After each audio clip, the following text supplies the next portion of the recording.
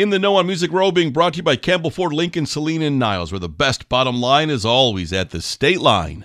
New music, new tours, new babies, and more. Getting you in the know on Music Row. Christmas might be a few weeks away, but at Jason Aldean's house, it could be tomorrow. Christmas is our favorite time of year. A lot of decorations in our house. We kind of go all out, probably a little over the top on gifts and things like that. But, it's fun.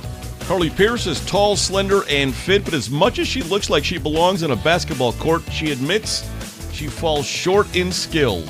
I'm a runner, but I wish I was more athletic. I wish I could dribble a basketball. I know my dad wishes I could dribble a basketball. I'm really tall, but I feel like I'm a useless piece of being tall because I can't play sports, and I just wish I was athletic.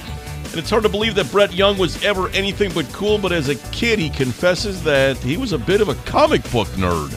I can say this about myself. I was a very nerdy little boy. I was obsessed with Superman, and I would not let it go for, 15 years probably.